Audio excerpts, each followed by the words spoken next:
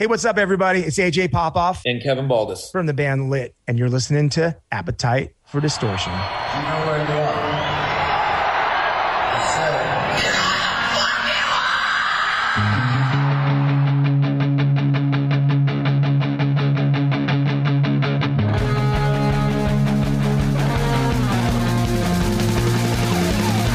This is Appetite for Distortion.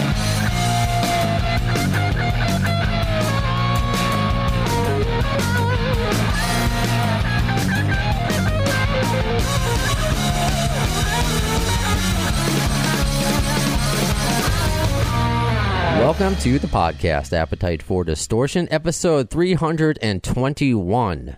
My name is Brando, and I'm excited. High school me is kind of freaking out. I hope I'm not dating you guys, but I mean, Lit, AJ, and Kevin. I mean, I never thought. Brother? I appreciate it. I know you're separate. We're all separate, but together here on this this episode. So if I may ask, I'll just introduce who came on the Zoom first, if you don't mind, AJ. Yeah, good. Kevin and his feline. Where are you guys located right now? I'm in Orange County, California. Yep, northern part of Orange County, and I got my cat Dixie with me. I love it. And my listeners know I got cat randomly. You know, my cat GB makes us jump on the mixer. So if you see me cut out for any reason, it was because I was attacked by a cat. That's why. Maybe my cat can interview your cat. Man, all right. Let's talk after. Let's see the podcast. All right, no, yeah. All right. Well, getting off on a very cheesy note here. AJ Popoff, welcome. Yeah, man. Thanks, dude. Where are you? I know. Are you kind of near Kevin? Are you guys sick of each other because you're on the road all the time? That's why you're separate right now. Where we really couldn't be much further. I'm in Nashville. So. Oh wow. Okay. Yeah. So we do most of our stuff Zoom these days, unless Kevin, I think, spends more time out here because this is where we've been getting most of our work done over the past couple of years. So a little bit more of it's Music City. So. When did you move to Nashville? Because this segues into, I mean, Kevin's still in Orange County, and we're going to talk about your roots in the podcast, which is not just about the song, My Own Worst Enemy, but I'm really fascinated by the background and how early the history of Lit goes back. Yeah. So when did you move to Nashville? First of all, because that's got to be a culture change for you. Started spending a lot of time here years and years ago, coming out here and just sort of getting my feet wet and collaborating with a lot of the songwriters out here, and I kind of felt like just a lot of growth was happening as a writer and an artist in general. But that was probably about coming on 15 years now ago, probably. But we would have bought a house here a long time ago. I think if it weren't, we have a daughter who is in high school, and then kind of waiting for her to complete schooling and then choose a college, and she did. About a year and a half ago, she went off to she's a Ute now, University of Utah, and that we kind of took that as a green light to make our big move as well. And so about a year and a half, we've been here full time. Okay. And I see you're settling in. If you're watching this on a YouTube channel, you got the Elvis statue behind you, right? The little statuette.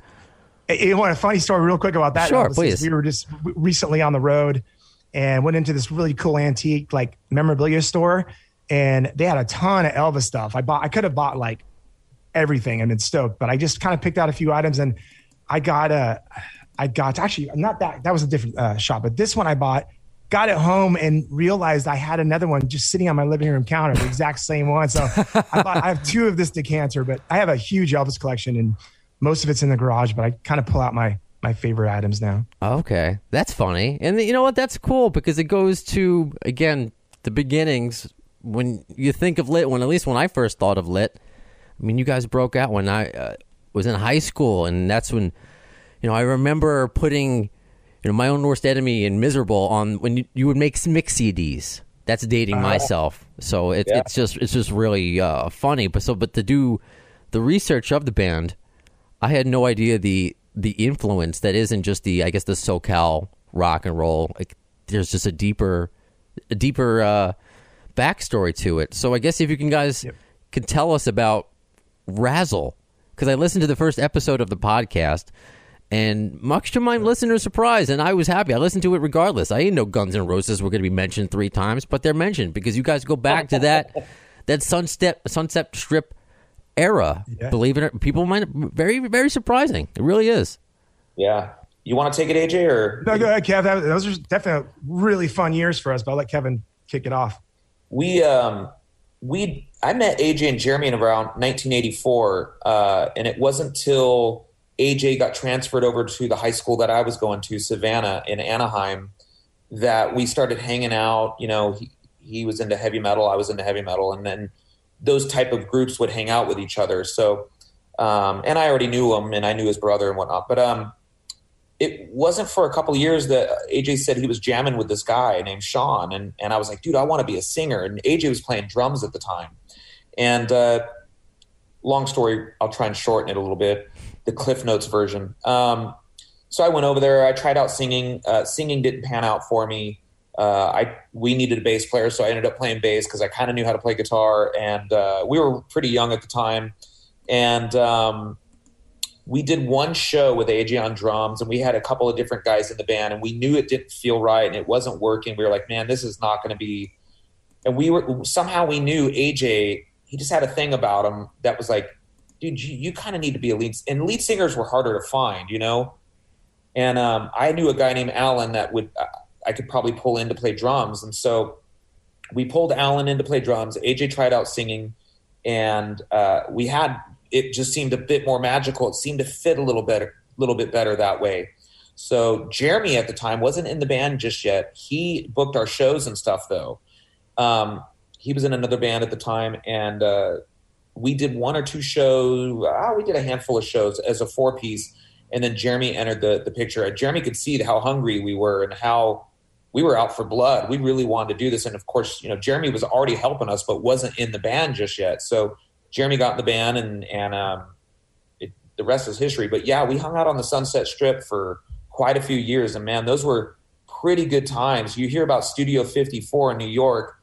The Sunset Strip from Gazzari's or Turner's, was it called Gill's Liquor? Gill Turner's, yeah. Yeah, all the way down to the whiskey, was thousands of people on the streets drinking and socializing and going to shows. There was like 3 or 4 places right there that you could go see shows at. And we were a part of all of that, and it was a lot of fun. I mean, and it literally was like going to school, though, because you learned a lot. You did different things. You watched the older guys. What are they doing, and how are they doing this? And hey, let's do that. I like doing that, you know. But we were younger, and we had such a great following kind of out of the gate.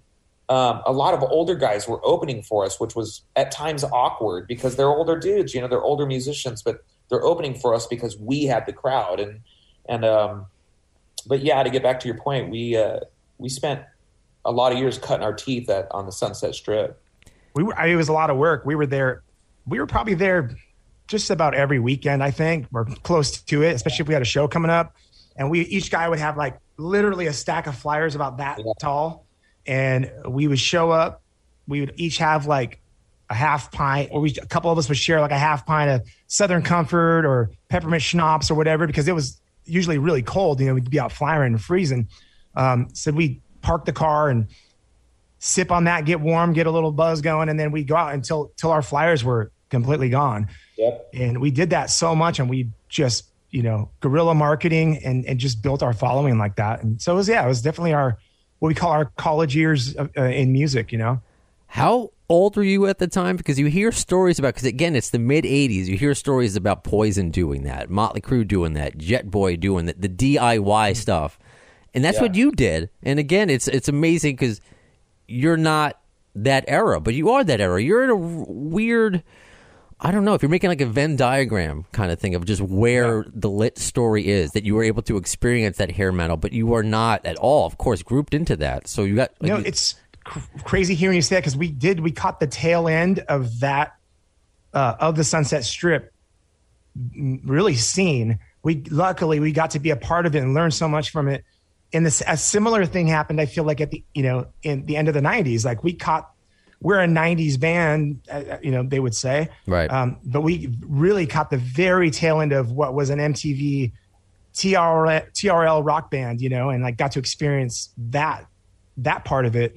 And then we just we learned, and we took what we learned from each of those things, and we keep rolling and keep evolving, because we've just sort of always just been survivors, and rolling with the punches the best we can, and open to letting ourselves grow and change, because not many bands stay together as long as we have, so it's like when you see the change that's happened over the years, you got to, I guess, remind yourself that, man, most bands probably didn't last long enough to really watch them go through those changes. You know what I mean? Yeah. So it's interesting, and we definitely we're proud of the fact that we're able to keep it together. Mm-hmm. Keep it together and kind of have that bunker mentality about being a student of music and being like, all right, what's working here? What's going to work for us?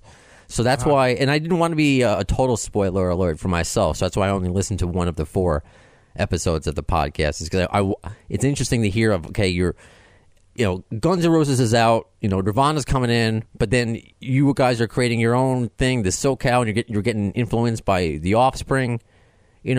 I guess, when did you feel finally comfortable as Lit, especially when you had a following as Razzle before, this other band? Man, a lot of growing pains, definitely, over the years, but good. They're good kind of pain. You feel yourself go, outside the lane from time to time, and it feels good to do that. But then sometimes you find yourself, I'm just going to go back. I'm going to go back here and back where I was, it just felt right. But I don't know, Kev, what do you think? I think when My Worst Enemy broke, and even prior to that, but My Worst Enemy was a large song in '99. But there was a lot of other things going on, and we didn't fit in a lot of those categories. But could we play with some of those other bands? We did, and we can. And so I think pretty early on, we knew to be just comfortable with whatever we came up with and whatever we were. We sort of dressed differently. We played with Blink, but we were dressing, as if we were going to go out on a night of the town in Las Vegas. We were way into like the swingers. We were into Goodfellas. There was something about all of that we thought was really cool, and we still do. Obviously, we still like to dress up and go out. But I think early on we were pretty comfortable in our skin, and as you get older, you appreciate that you got your own individual thing that you have to offer.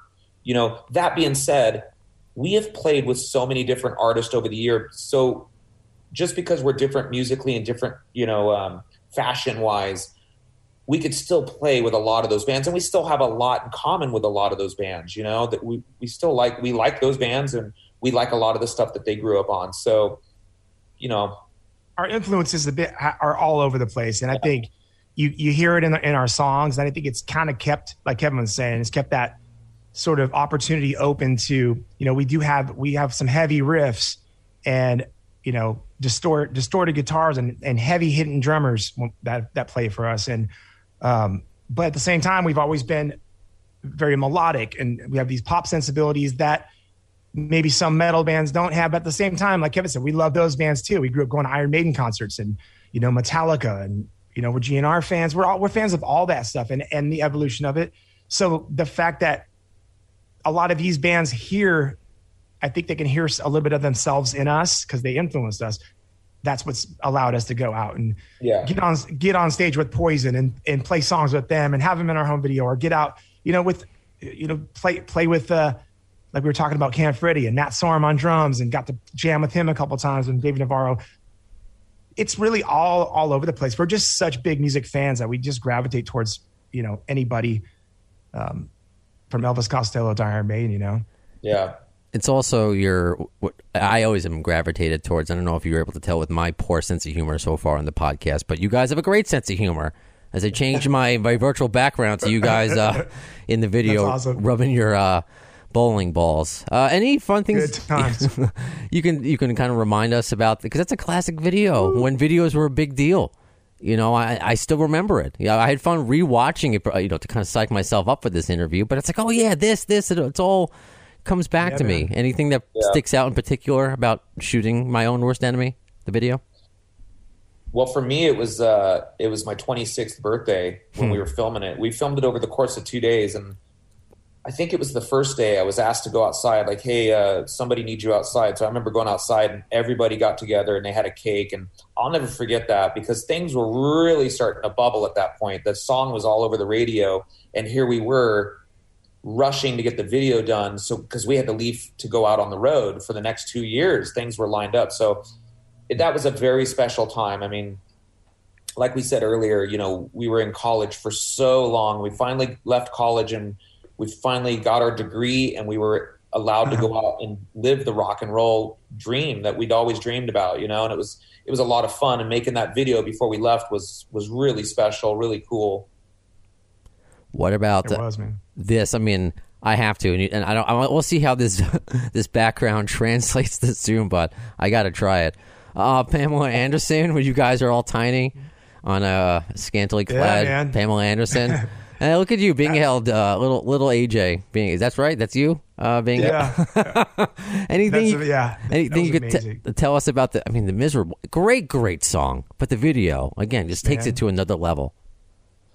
Dude, it was surreal, man. She, I would say, Pamela was probably at like an all-time. She's an amazing person in general. She's extremely smart, really cool. But like as far as like. Dude, top of her game. Like I don't think she's ever looked better. Just super killer to work with. Like she was there for like, I don't know, about 13, 14 hours, I want to say. Just never once complained, just like was stoked to be there and brought her kids. And I mean, dude, like one of the coolest videos, I think, whether it was us or not, it's like one of my favorite videos. Just how can it not be? Yeah. We put on mute if you must. No, you know? we got asked. She had a show called VIP, which was a little bit of a spoof on detective work type stuff. And they were going to use one of our songs for the show, so they asked us, "Hey, do you mind if we use a song for the show?" And we were like, "Yeah, of course." And then they wanted us to do a walk on where we just kind of walk in on a scene, and we said, "Yeah, that'd be fun. Yeah, absolutely." And next thing we know, we're being invited down to LA to a hotel to have a sit down with all the people for VIP. And they said, listen, we want to write an entire script with you guys in it. And Valerie Irons, Pamela Anderson, she's going to help you guys out. You know, she's going to do some detective work or whatever. And we're not actors, but how do you say no to that? Pamela Anderson is asking you to be on her show. Yes. Yeah. So what ended up happening around that same time, our label had what do they call them? A script for a video, and it was video treatment, and the girl was going to be really big, and you guys are going to perform on her. I personally thought it was kind of lame, and I think we all did. But when we were starting to film VIP, we were like, if you can get Pam to be the 50-foot woman, then we're in. So our people contacted her people, and then she came up with the idea, yeah, I'll be in the video and we'll do the world premiere on my VIP show. So the world premiere of the video was on her actual show. Oh, okay. I remember the show, but I was not an avid watcher of VIP. I'm sorry. Yeah, so it got us a lot more worldwide attention because her show was in every country in the world. And so we had like overdubs, like it'd be us speaking German or Japanese or whatever. And that's amazing to watch. Yeah. It's so funny. What a trip. That's funny. And then now I'd be remiss, of course, and I'll change my background again to something more PG. Yeah. Look at that, the car background. You know, driving around in just your classic cars, the classic style. You know, can you tell me about the new song and just this new stuff from Lit before we get into any GNR thing, you know? Yeah, man, we you know, when we kind of like went into quarantine, it took a minute to like want to be creative again. But once we started, you know, we were tired of sitting around doing nothing and drinking too much. And, you know, like a lot of people were doing during the shutdown, we decided to make the move here, and the band in general, we just kind of kicked into creative mode and discussed the direction a little bit, because the last record was leaned a little bit more country, and we had been writing so much of that, and it just felt natural, and that's why we put it out. But after putting it out, we had discussions and like whether or not we should have called that record a Lit record, or maybe just made it a side project, call it Pop Off Brothers or whatever. But we intentionally wanted to get back to that same chemistry that's kept us a band all these years, I think, and just like this energy and wherever our heads were in 1999, 2000, going through like the Atomic record and the Black record, really wanted to put our heads back there and start writing songs like that again. And we found this really cool magic is sort of like rediscovery of that by bringing in, we've been working a lot with these two dudes, Eric and Carla, who have been co-writing and co-producing with us, and really brought this cool, like new school production approach to it. So although we went back to a lot of the classic feel of Lit, we also have introduced a very new school, like very fresh sound. Yeah is a little more like just throwback, balls to the wall, just straight rocking. And then as you kind of, I think, dig deeper into this new record, you're going to hear like some different layers to us that you had never heard before, and things that sound really like new and current and fresh in a cool way, but also that classic lit that made people fall in love with us back in, the late 90s. So it's just cool, man. It's just the best thing I could think of is just like a rediscovery, and some new ingredients too. I'm excited to hear the whole thing. Obviously the video and the single is out now. Yeah. But so much fun, man, to make that video too, by the way. You guys know how to make videos, as we've been discussing for sure. And I would be remiss because I got some questions from listeners for you guys when I said you were coming on. This is from Jason Britt, who's somewhere in New York. I'm not sure. I think he's from Buffalo, actually. So this is to AJ directly. You scribbled the initial lyrics for My Own Worst Enemy on a notepad in a beat-up Cadillac. I know you guys are big Caddy guys. Do you still have that one? If not, a similar one in better shape? No, it sucks because I had that, we had old Cadillacs and these old cars that were, back in the day, I think it was before the movie Swingers came out, you were able to like find these golden nuggets of these old cars that were like, whether it was somebody's like grandmother that, had passed away, or it was just in the family, and you'd find these cars for like a couple $1,000s and you'd score these like dope old rides. And over the years they got to be pretty expensive, and they were hard to keep up too. It was hard to find parts for them and stuff. But once the band started getting busier and started touring a lot, man, there was nowhere to keep this big, this boat. I loved it. It was my baby. It was my everyday driver. And I had to park it outside my condo in a parking space, and it was just getting weathered. And we'd come home for like a couple days and there'd be spider webs everywhere. And I started noticing like little issues, and I was like, man. And so I just decided there was no way I was going to be able to take care of this car. And I donated it to a charity. And so it was kind of like a win-win. And the car hopefully found a good home and went to a good cause. And that's cool. But no, I thought we don't have classic cars right now. I kind of been having that itch, but I don't know, man. You start to, most of the time it'd probably sit in the garage, I'd be afraid to wreck it. Okay. Well, I don't know. I'll get back to one though eventually. Or in addition to collecting like Elvis statuettes, just invest in Hot Wheels or Matchbox, and I don't know, get your fill that way. I do still have the piece of paper that I wrote the lyrics down on. It's like just right over there in a drawer, but I've managed to hold on to that part. It's just in a drawer with like your passport and stuff. It's not framed. Yeah, it's actually in with the cassette tape of the original demo of My Own Worst Enemy. Nice. Yeah. That is very cool. This one is also from Jason Britt, but however, it's directed towards Jeremy, who was initially might have come on. So I don't know, maybe Kevin, you can answer this. Who knows? Yeah, maybe I'll answer it. In the video for Looks Like They Were Right, Jeremy was wearing a Buffalo NY shirt, maybe Van Halen, he's not sure. Being from Buffalo, he was curious if there was a story behind that shirt or if it was randomly selected. So I'm not sure if you remember. That I can't answer. All I know on that video, we tried to cover a lot of our inspiration in there. Led Zeppelin with the bow on the Les Paul. We had the Eddie Van Halen guitar, and but as far as his clothing goes, I know I think we wore some Def Leppard shirts or something with the Iron Jack or whatever it's called. Mm-hmm. Okay. But the Buffalo shirt, I have no idea.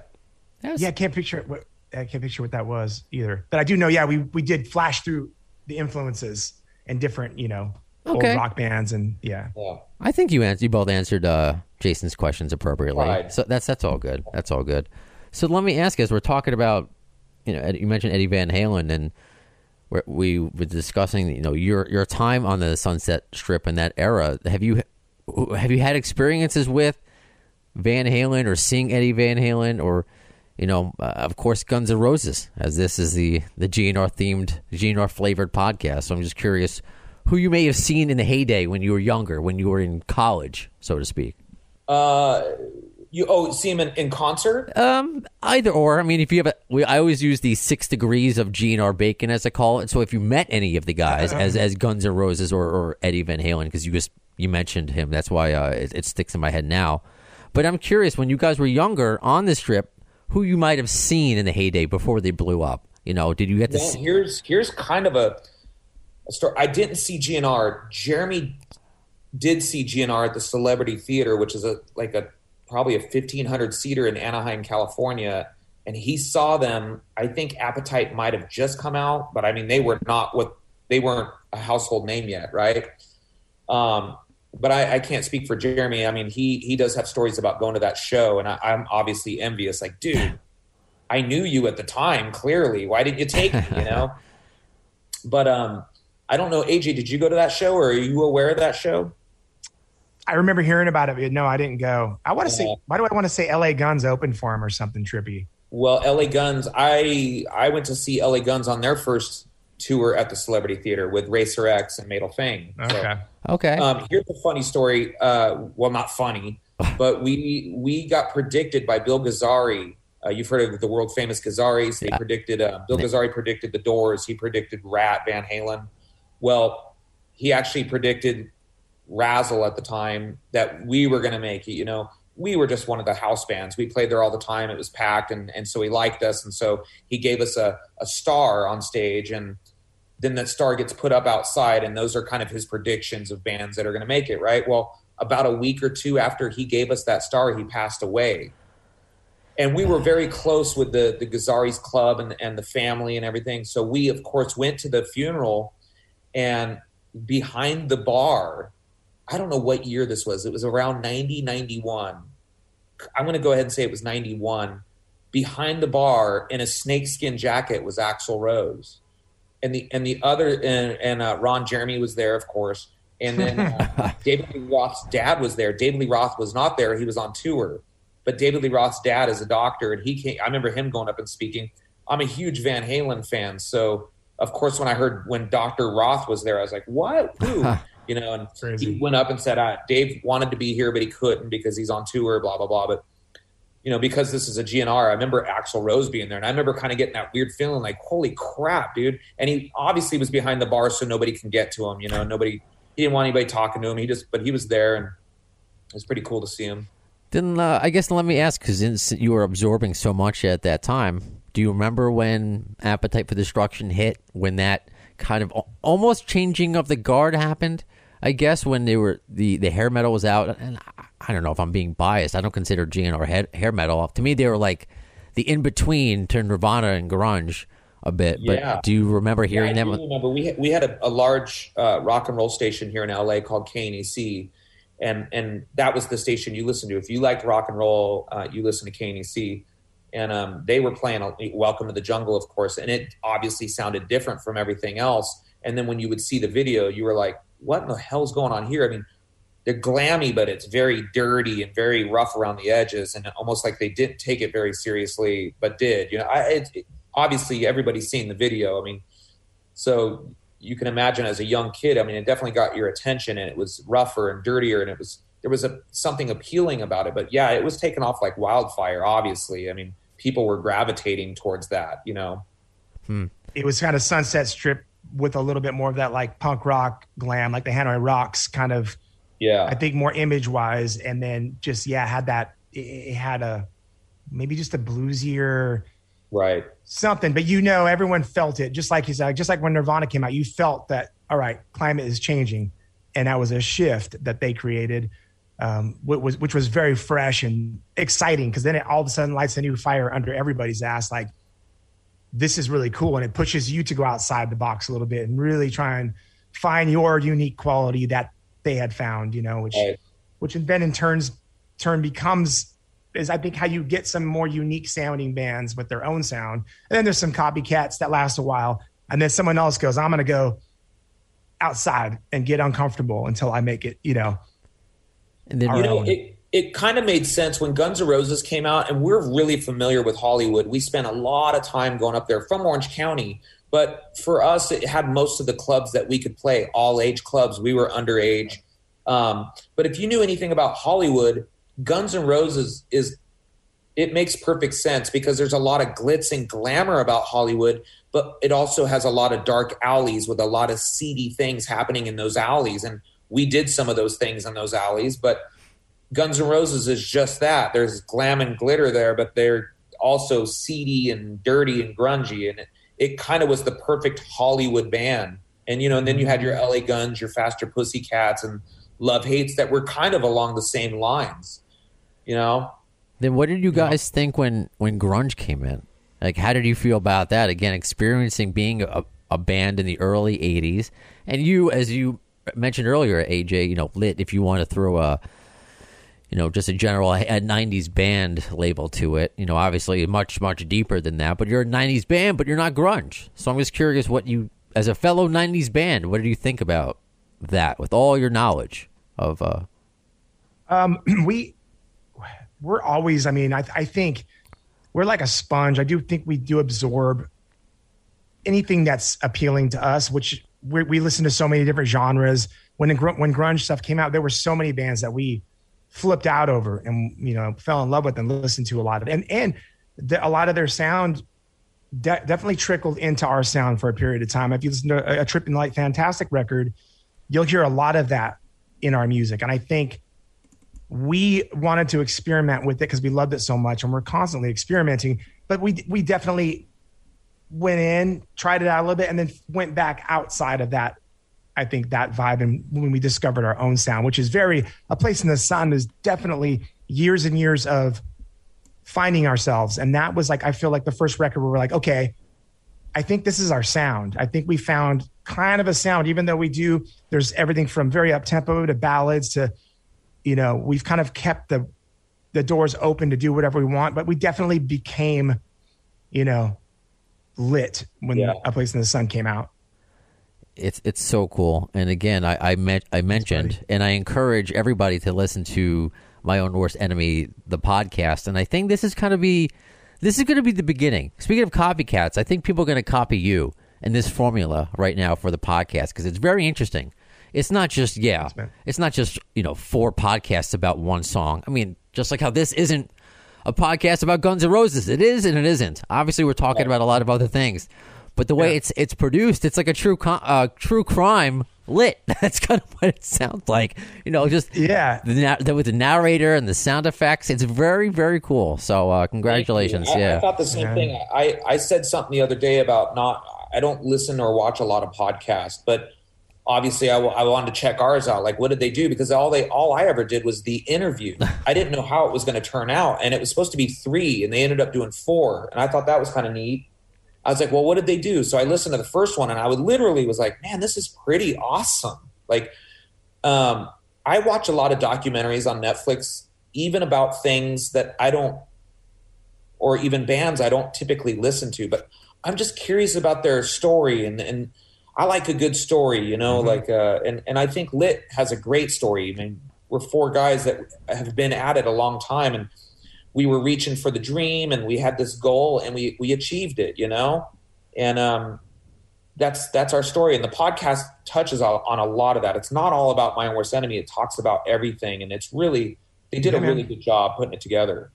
Yeah, I agree. A lot of people don't realize. I think when a band has any kind of success, especially when that's your first. That introduces you to the band. Most people they start there. So it's cool to get a backstory and show people a little bit of the struggles we went through. There was definitely many, many times we could have said, shit, well, nice. We tried, you guys, but the fact that, we just didn't take no for an answer and we kept pushing, got knocked down, got back up, kept going.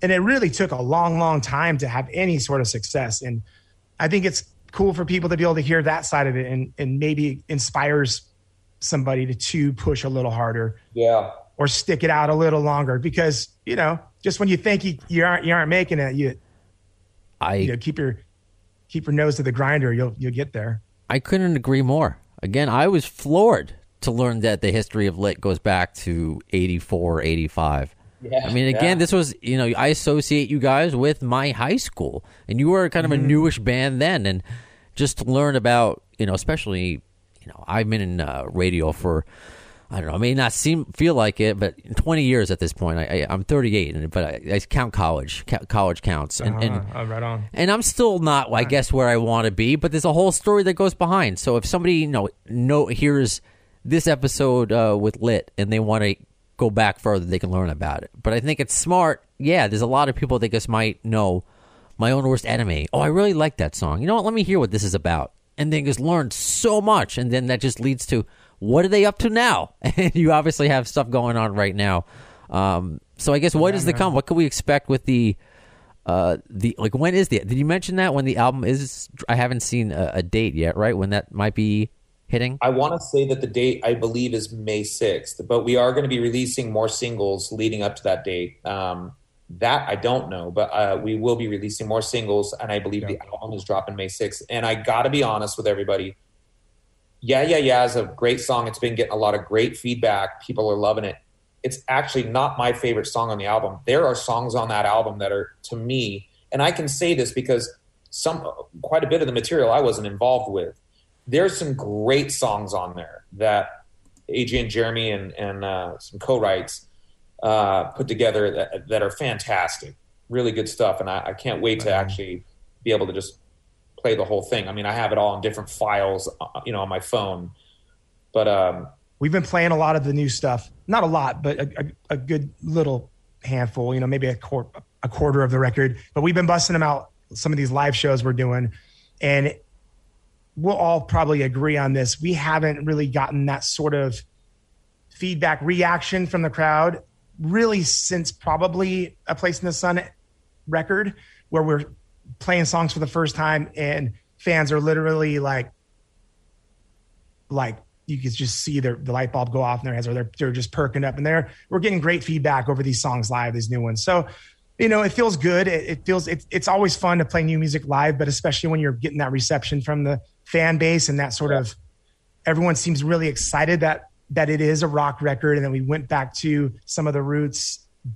And it's an exciting time for us and for the fans, I think, for the old school fans. And the tour has been going well. I know in today's, you know, apocalyptic world, it can be challenging. So I hope to, when you're in my neck of the woods, whether it be New York City or Long Island, I need to see Lit. I love the for sure, man.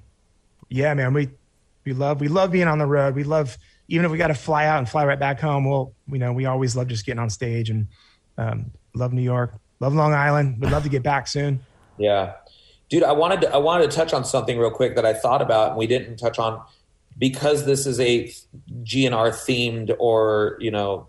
However I phrase it, it's because if I call it a Guns N' Roses podcast, everyone just thinks like that's all it's about and that's all I do, right. And I wouldn't get lit on. I feel like, why do I want to talk about Guns N' Roses for 60 minutes or whatever? So right. that's the reason. We had a guy that did lighting for us. His name was Moondog. That's his real birth name on his birth certificate. And we had a warehouse that we rented monthly. It was a huge warehouse, and that's where we kept all our gear. But we built a stage in there because when we rehearsed, we wanted every rehearsal, we kind of treat it almost like a show. We'd run through the set list. Well, leading up to the stage were 2 sets of stairs. They are aluminum stairs. We ended up painting them gold because we were into this plush kind of look. But the stairs were from the Use Your Illusion tour. And we had them forever. And then we started renting out, because we were gone so much on the road. This was after, those steps were when we were younger. And then we finally made it. We had the steps forever. We went out on the road. We ended up subleasing our warehouse to other bands. And then when we came home, we ended up getting another place, and that place was a sublease. Well, what ended up happening is one of the bands got a hold of Jeremy and said, "Hey, we're leaving, and there's still a bunch of stuff in your warehouse. You might want to grab it because we're leaving, and We're not going to play anymore. Well, I don't know what happened, but nobody ever went back to that warehouse and grabbed the stuff. But the lamp that's on the front cover of Trippin' Like Fantastic, that's gone. Those steps that were aluminum and probably worth their weight in gold, gone. Worth their weight in aluminum. Yeah. Shame on me because that's in the first episode. Shame on me for not bringing that up earlier. So yeah, when you talk about those Use Your Illusion stage steps that you got, they're gone. Is that what you're saying right now? Somebody recycled them, or they got recycled for sure. That's depressing. And we also had a grill in the middle of the stage. We would put a light under the grill because we filmed a video there once. So we just kept the grill there. The grill was from the staging too, the original staging from Use Your Illusion. Because I forgot. I was going to ask if you still had that. So obviously no. Oh man, that's depressing to think it's either crushed into a cube or if somebody has it. Yeah. What would you prefer if it got recycled into like siding or somebody has it? I wish somebody else was enjoying it. Okay. Okay, just making sure. Cases and cases of natural light. That would be funny. Terrible. Oh, then you know what? Let me ask then, since I forgot to ask this, AJ. How has been playing with how was playing with Matt Sorum in Camp Freddy? How did that come about? Dude, I got hit up to come out and just do a couple songs. Originally, we did, I want to say, the Roxy. And then I got asked to go to Vegas with them. So we got on private jet. It was actually Dave Navarro, Matt Sorum, Scott Weiland was on that flight. This like little tiny plane. It was just really cool getting have that intimate time with guys like that I looked up to, and then going to Vegas and getting to perform with them. And but yeah, I mean, Matt's a super rad dude. We've kind of stayed in touch through like social media, and we chat here and there. We follow each other's kind of day-to-day stuff, and just a really cool, like, awesome dude. He feels like just one of us. And I'm reminded when I see old Guns N' Roses videos and stuff, and I see hear the songs, and I just watch him playing on these massive stages, how to be part of GNR, through the time he was in the band, how insane that must have been. But he's very humble, very cool dude. Did you ever tell him the stairs story? No. Okay. Didn't. That's all right. Maybe next time. Next time we're around him, actually get into that story with him. But and he's got a great sense of style too, man. I don't know if you've seen his sure his Palm Springs layout. He just loves that old vintage car, mid-century modern house and stuff. He's a stylish dude. Now it makes even more sense why you guys would hit it off. I guess so. And let me just ask, because you had mentioned, and did you have, other than just being on a flight with him, did you have a conversation with Scott Weiland? Did you get a chance to introduce yourself? Oh, we talked a little bit. He was definitely not in a good place. It was around the time he was kind of back and forth, getting clean, off the wagon kind of stuff. And he was, I think, off the wagon at the time. So wasn't really connecting a whole lot with many people, Okay. Talked a lot, seemed like a nice enough guy, but man, one of the greatest performers, I feel like, Absolutely. of all time. I think it's really sad what happened to him. Yeah. Absolutely. One of the other, that's why I say GNR themed, because I also talk about mental health and addiction and everything. Actually, because I mentioned to you before we started recording, Dave Navarro, who, even though we're recording this before I'm taping that, he's going to be, I think, in the episode before this, if that makes any sense. But okay. He's coming on to promote, talk about sobriety and, a big event he's putting on with Billy Morrison. So, that's definitely a topic of conversation. So that's why it's even more special to see guys like you who went into those dark alleys on the Sunset Strip come out of it and look where you both have beautiful Christmas trees and animals in the background. You're living the dream. Thanks, you're living the dream. Yeah. So thank you both. Yeah, man. Thank you, brother. Yeah, we feel. Thanks for having us. Definitely feel fortunate to still be making music, new music, talking with you, and yeah, man, looking forward to taking the new stuff out on the road and keeping it going. But appreciate your time, brother.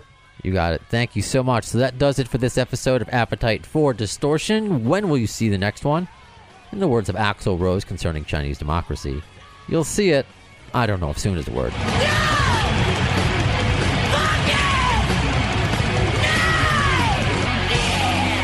Thanks to the lame ass security, I'm going home.